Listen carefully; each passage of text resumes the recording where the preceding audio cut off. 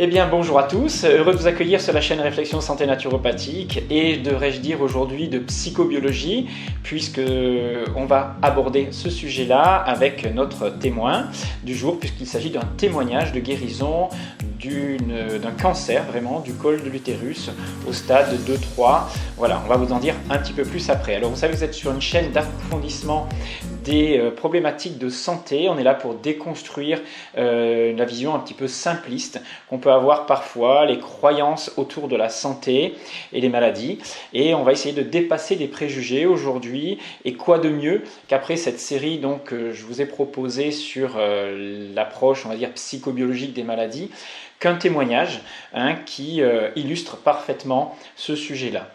Alors, avant de débuter ce témoignage qui va changer les mentalités de certains, qui va bousculer certaines mentalités, devrais-je dire, quelques avertissements. D'abord, le premier, c'est que ce témoignage, c'est celui d'une personne qui s'est guérie sans, on va dire, traitements médicaux, bien qu'au début, elle est passée par les traitements allopathiques.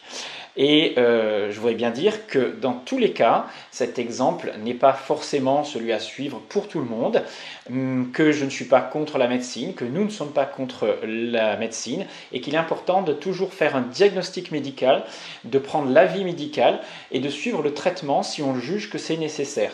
Je précise juste qu'on est toujours responsable de son corps, que l'objectif de mes vidéos, c'est aussi de rendre les personnes actrices de leur santé et que face à un avis médical, nous sommes libres de choisir entre l'allopathie ou d'autres thérapies. Et je pense que la collaboration justement entre allopathie et les techniques annexes, on va dire les techniques thérapeutiques autres, alternatives, donne le maximum de chances de guérison.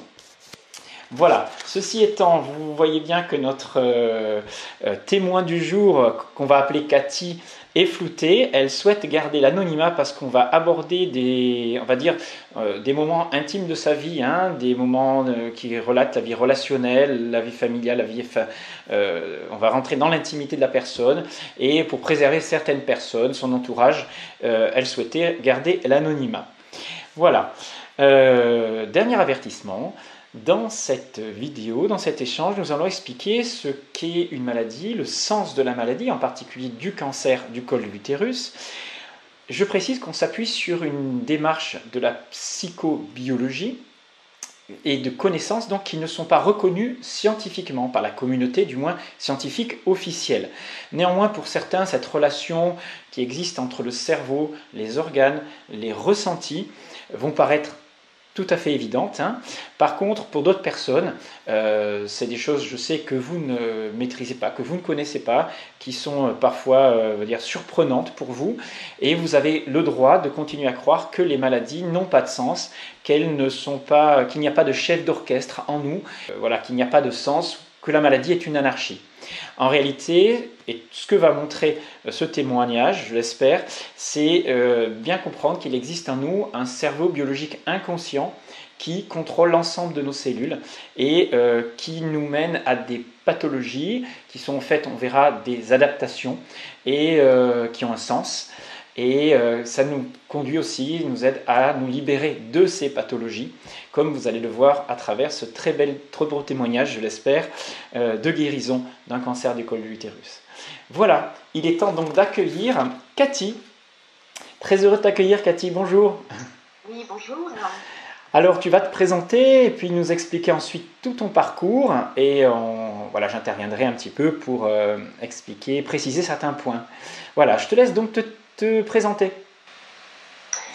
Alors, donc, je suis Cathy, j'ai 3 enfants, des grands-enfants d'une vingtaine d'années. Je suis divorcée depuis 10 ans maintenant et je ne sais pas quoi dire d'autre. tu as un parcours déjà dans la naturopathie, tu fais partie des formations que je propose. Oui. Voilà, et donc tu as fait au cours de ton parcours du décodage psycho-biologique des maladies, voilà, entre autres, et pas mal de naturopathie. Oui. Voilà, donc tu as une démarche de santé déjà. Oui. Voilà. Alors, raconte-nous le début de ta maladie, ce qui s'est passé à ce moment-là et les étapes de ton parcours qui vont te conduire, on va voir à la fin de cette vidéo, donc à ta guérison. Eh bien, en fait, tout à fait par hasard, je suis allée faire un contrôle chez mon gynécologue avec un frottis, comme on fait tous les 2 ans à peu près. En fait, en réalité, j'en avais déjà fait un en 2017 qui était tout à fait bien, mais j'avais jamais reçu les résultats. Et en 2018, comme je vais une fois par an chez mon gynécologue, il me dit bah, on refait le frottis parce que tous les résultats ont été perdus à l'hôpital. Okay. Voilà, il y a eu un bug. Donc je refais le frottis en 2018 et mauvaise surprise, le frottis revient avec une anomalie.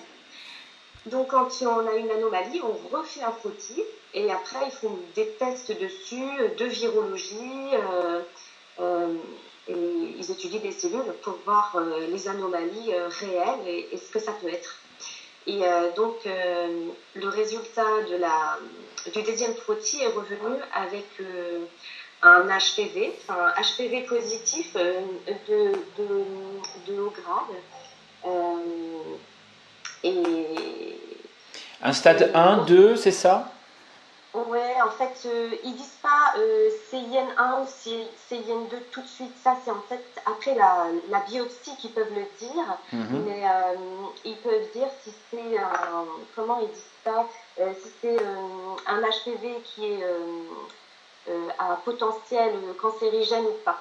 On sait qu'on a un HPV, mais après, on vous dit, ben voilà, on va refaire un examen dans 6 mois pour voir où ça en est. Donc, il y a plusieurs frottis comme ça de suite, tous les 6 mois. D'accord. Et donc au bout de 2 ou 3 fois, quand c'est toujours là, on propose une biopsie. Et donc, c'est un prélèvement. En fait, ils mettent des couleurs pour déterminer quelle zone est atteinte sur le col. D'accord. Et ça a donné quoi, cette biopsie, alors? Alors, cette biopsie, elle était de grade 1. Ok. D'accord.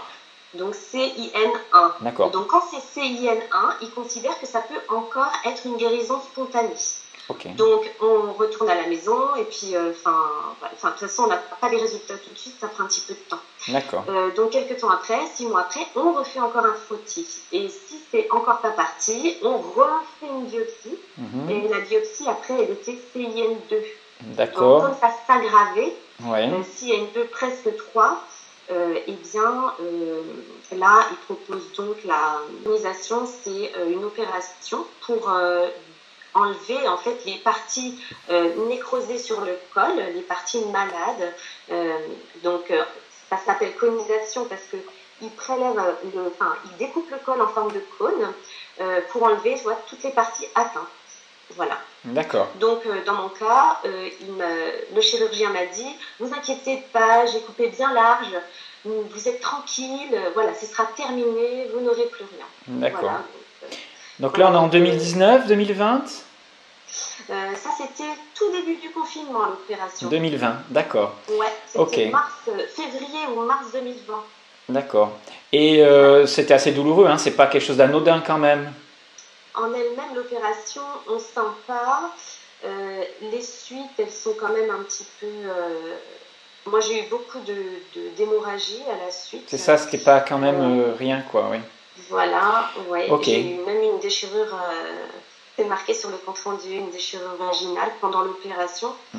Donc, j'ai eu des sutures.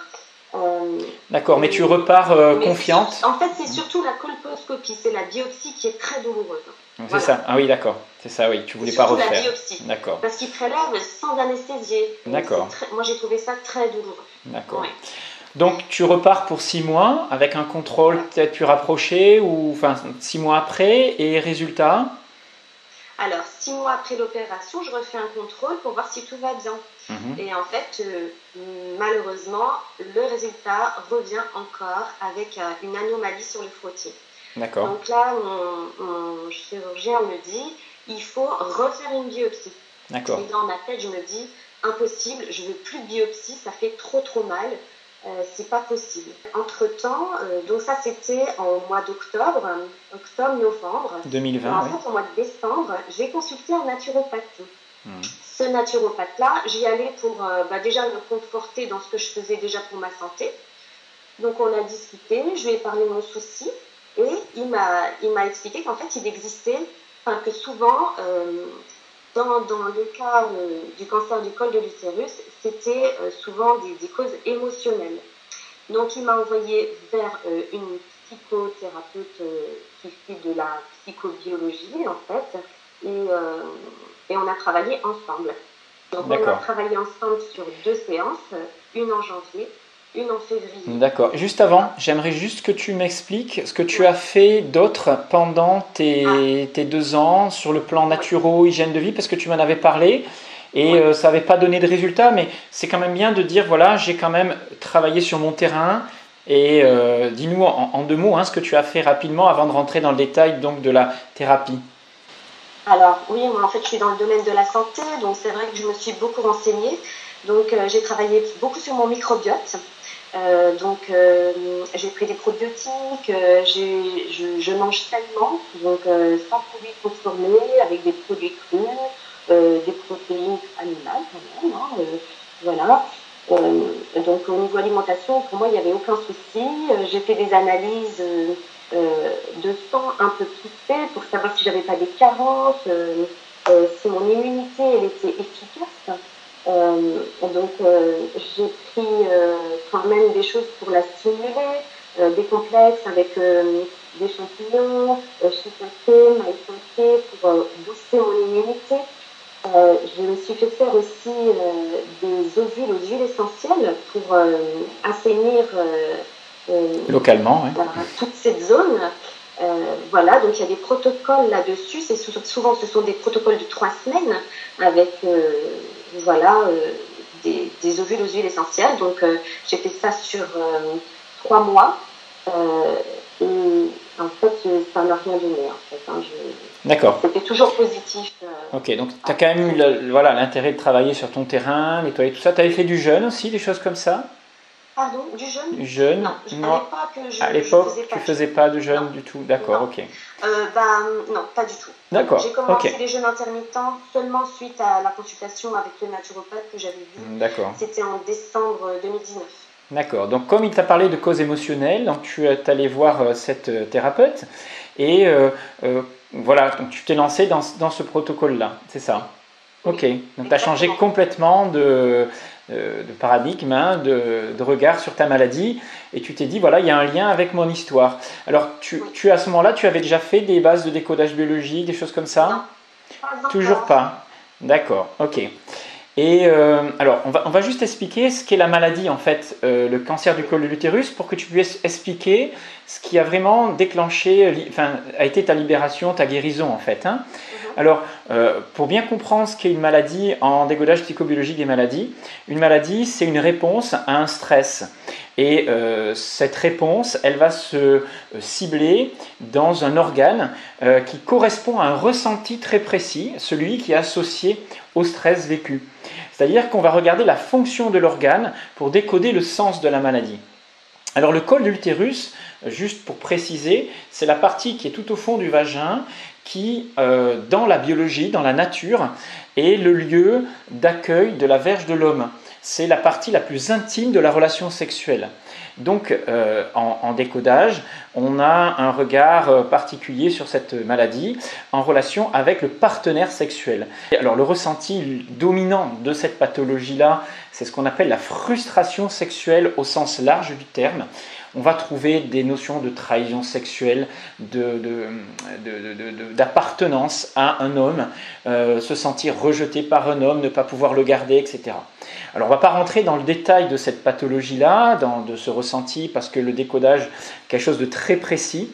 Voilà, le papillomavirus est un virus très spécifique à cette zone, qui est utilisé dans le remaniement de ces cellules-là à ce moment-là. D'ailleurs, c'est un cancer soi-disant infectieux, mais il s'agit d'un remaniement très particulier. Donc on va travailler, en général, quand on reçoit une personne pour cette pathologie-là, sur la notion de frustration sexuelle. Souvent, on trouve ça autour d'adultère, de choses comme ça, mais pas toujours. Et tu vas nous expliquer, toi, ton vécu et ce qui a été à l'origine de ta guérison. Oui. Donc, en fait, pour moi, en fait, j'ai rencontré un homme avec qui ça se passait très très bien sur le plan physique, en fait. Il y avait vraiment une osmose parfaite en fait entre nous. Et au fond de moi, je savais que c'était pas un homme avec qui j'allais faire ma vie. Et en fait, ce qui s'est passé, c'est que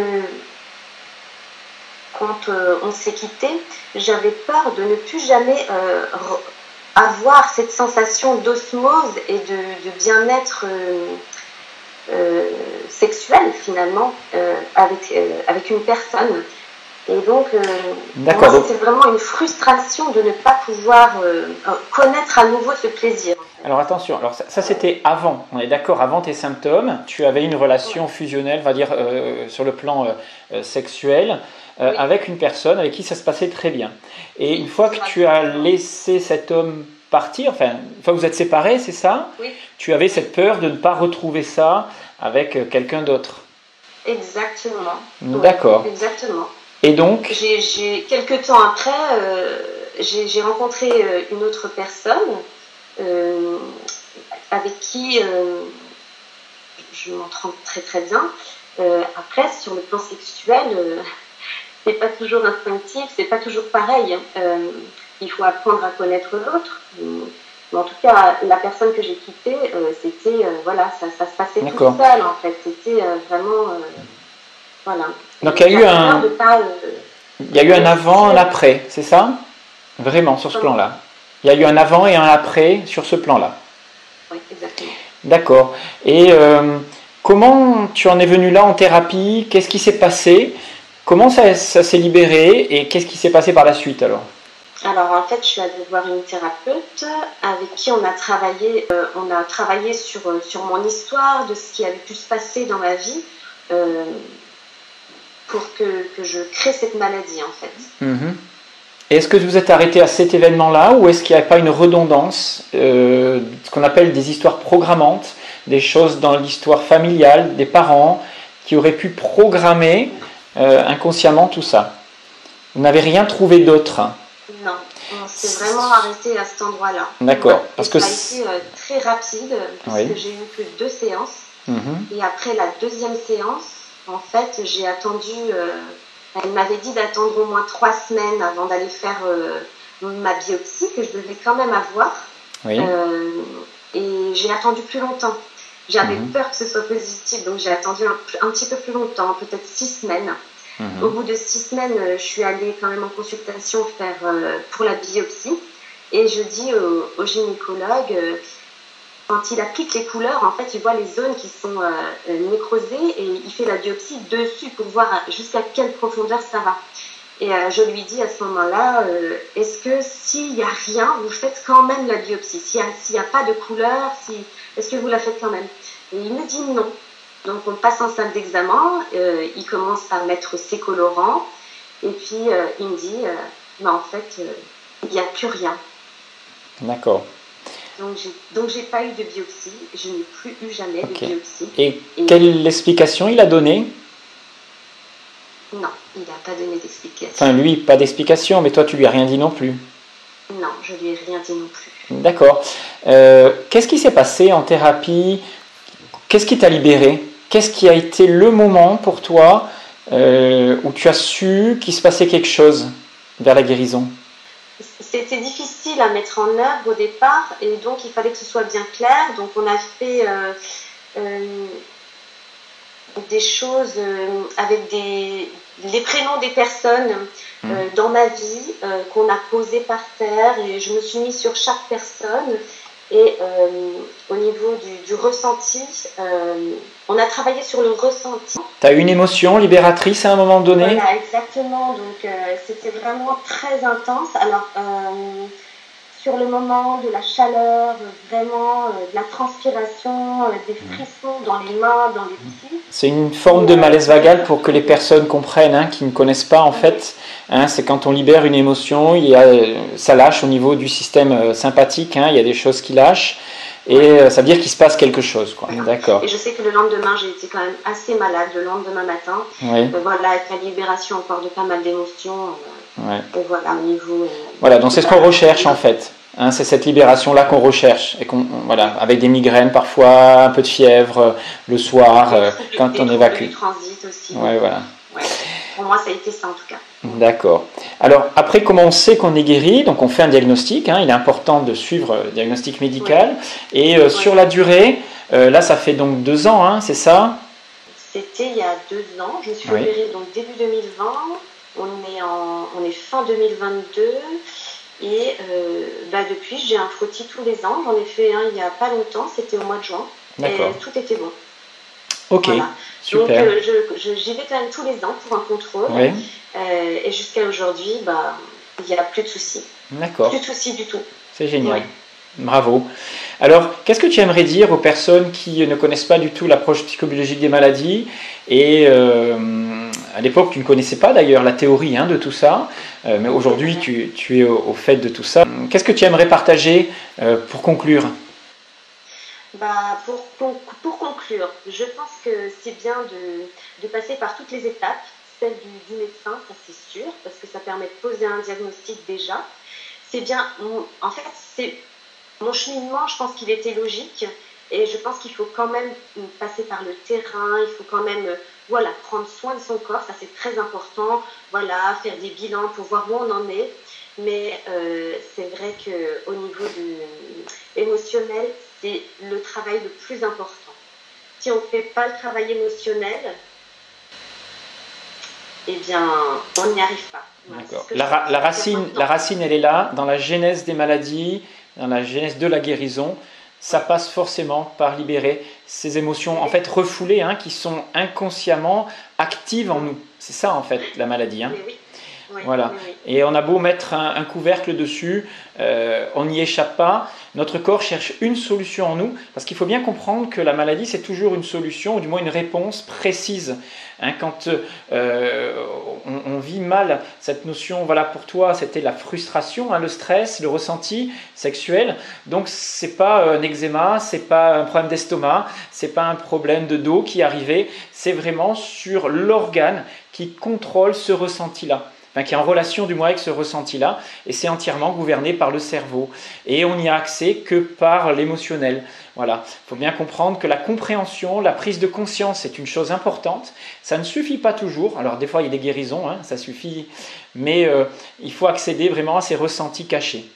Voilà, c'est pour ça qu'on appelle ça le sens caché de la maladie aussi. Mais en tout cas, j'espère que ça va aider pas mal de personnes qui ont cette pathologie, entre autres. Mais je voudrais dire que ton cas est unique, que tous les cas sont uniques, que chaque histoire est particulière et que ça n'est pas toujours cette frustration sexuelle aussi précise que dans ton cas qui est à l'origine d'un cancer du col de l'utérus. Des fois, il y a des choses un peu plus subtiles, mais on est bien sûr toujours dans la relation avec le partenaire sexuel, dans cette relation-là. Voilà, ce que je tenais à préciser aussi. Si tout ça vous intéresse, écoutez, vous savez que je propose des formations. La prochaine, c'est en novembre et décembre sur l'approche psychobiologique des maladies. Il y a une relation aussi avec la généalogie, puisqu'en fait les maladies sont aussi programmées parfois chez nos parents ou ancêtres. Alors tous les renseignements, vous les trouvez sur le site alsacenaturo.com et je mettrai ça en description sous la vidéo. Et puis si vous voulez contacter Cathy, elle pourra peut-être répondre à vos attentes. Si vraiment vous avez eu un cancer du col, vous pouvez peut-être discuter avec elle. Ça sera peut-être rassurant pour vous et elle pourra vous donner plus de précision. Merci beaucoup Cathy. C'était super. Et à très bientôt à tous les autres. Au revoir. Au revoir.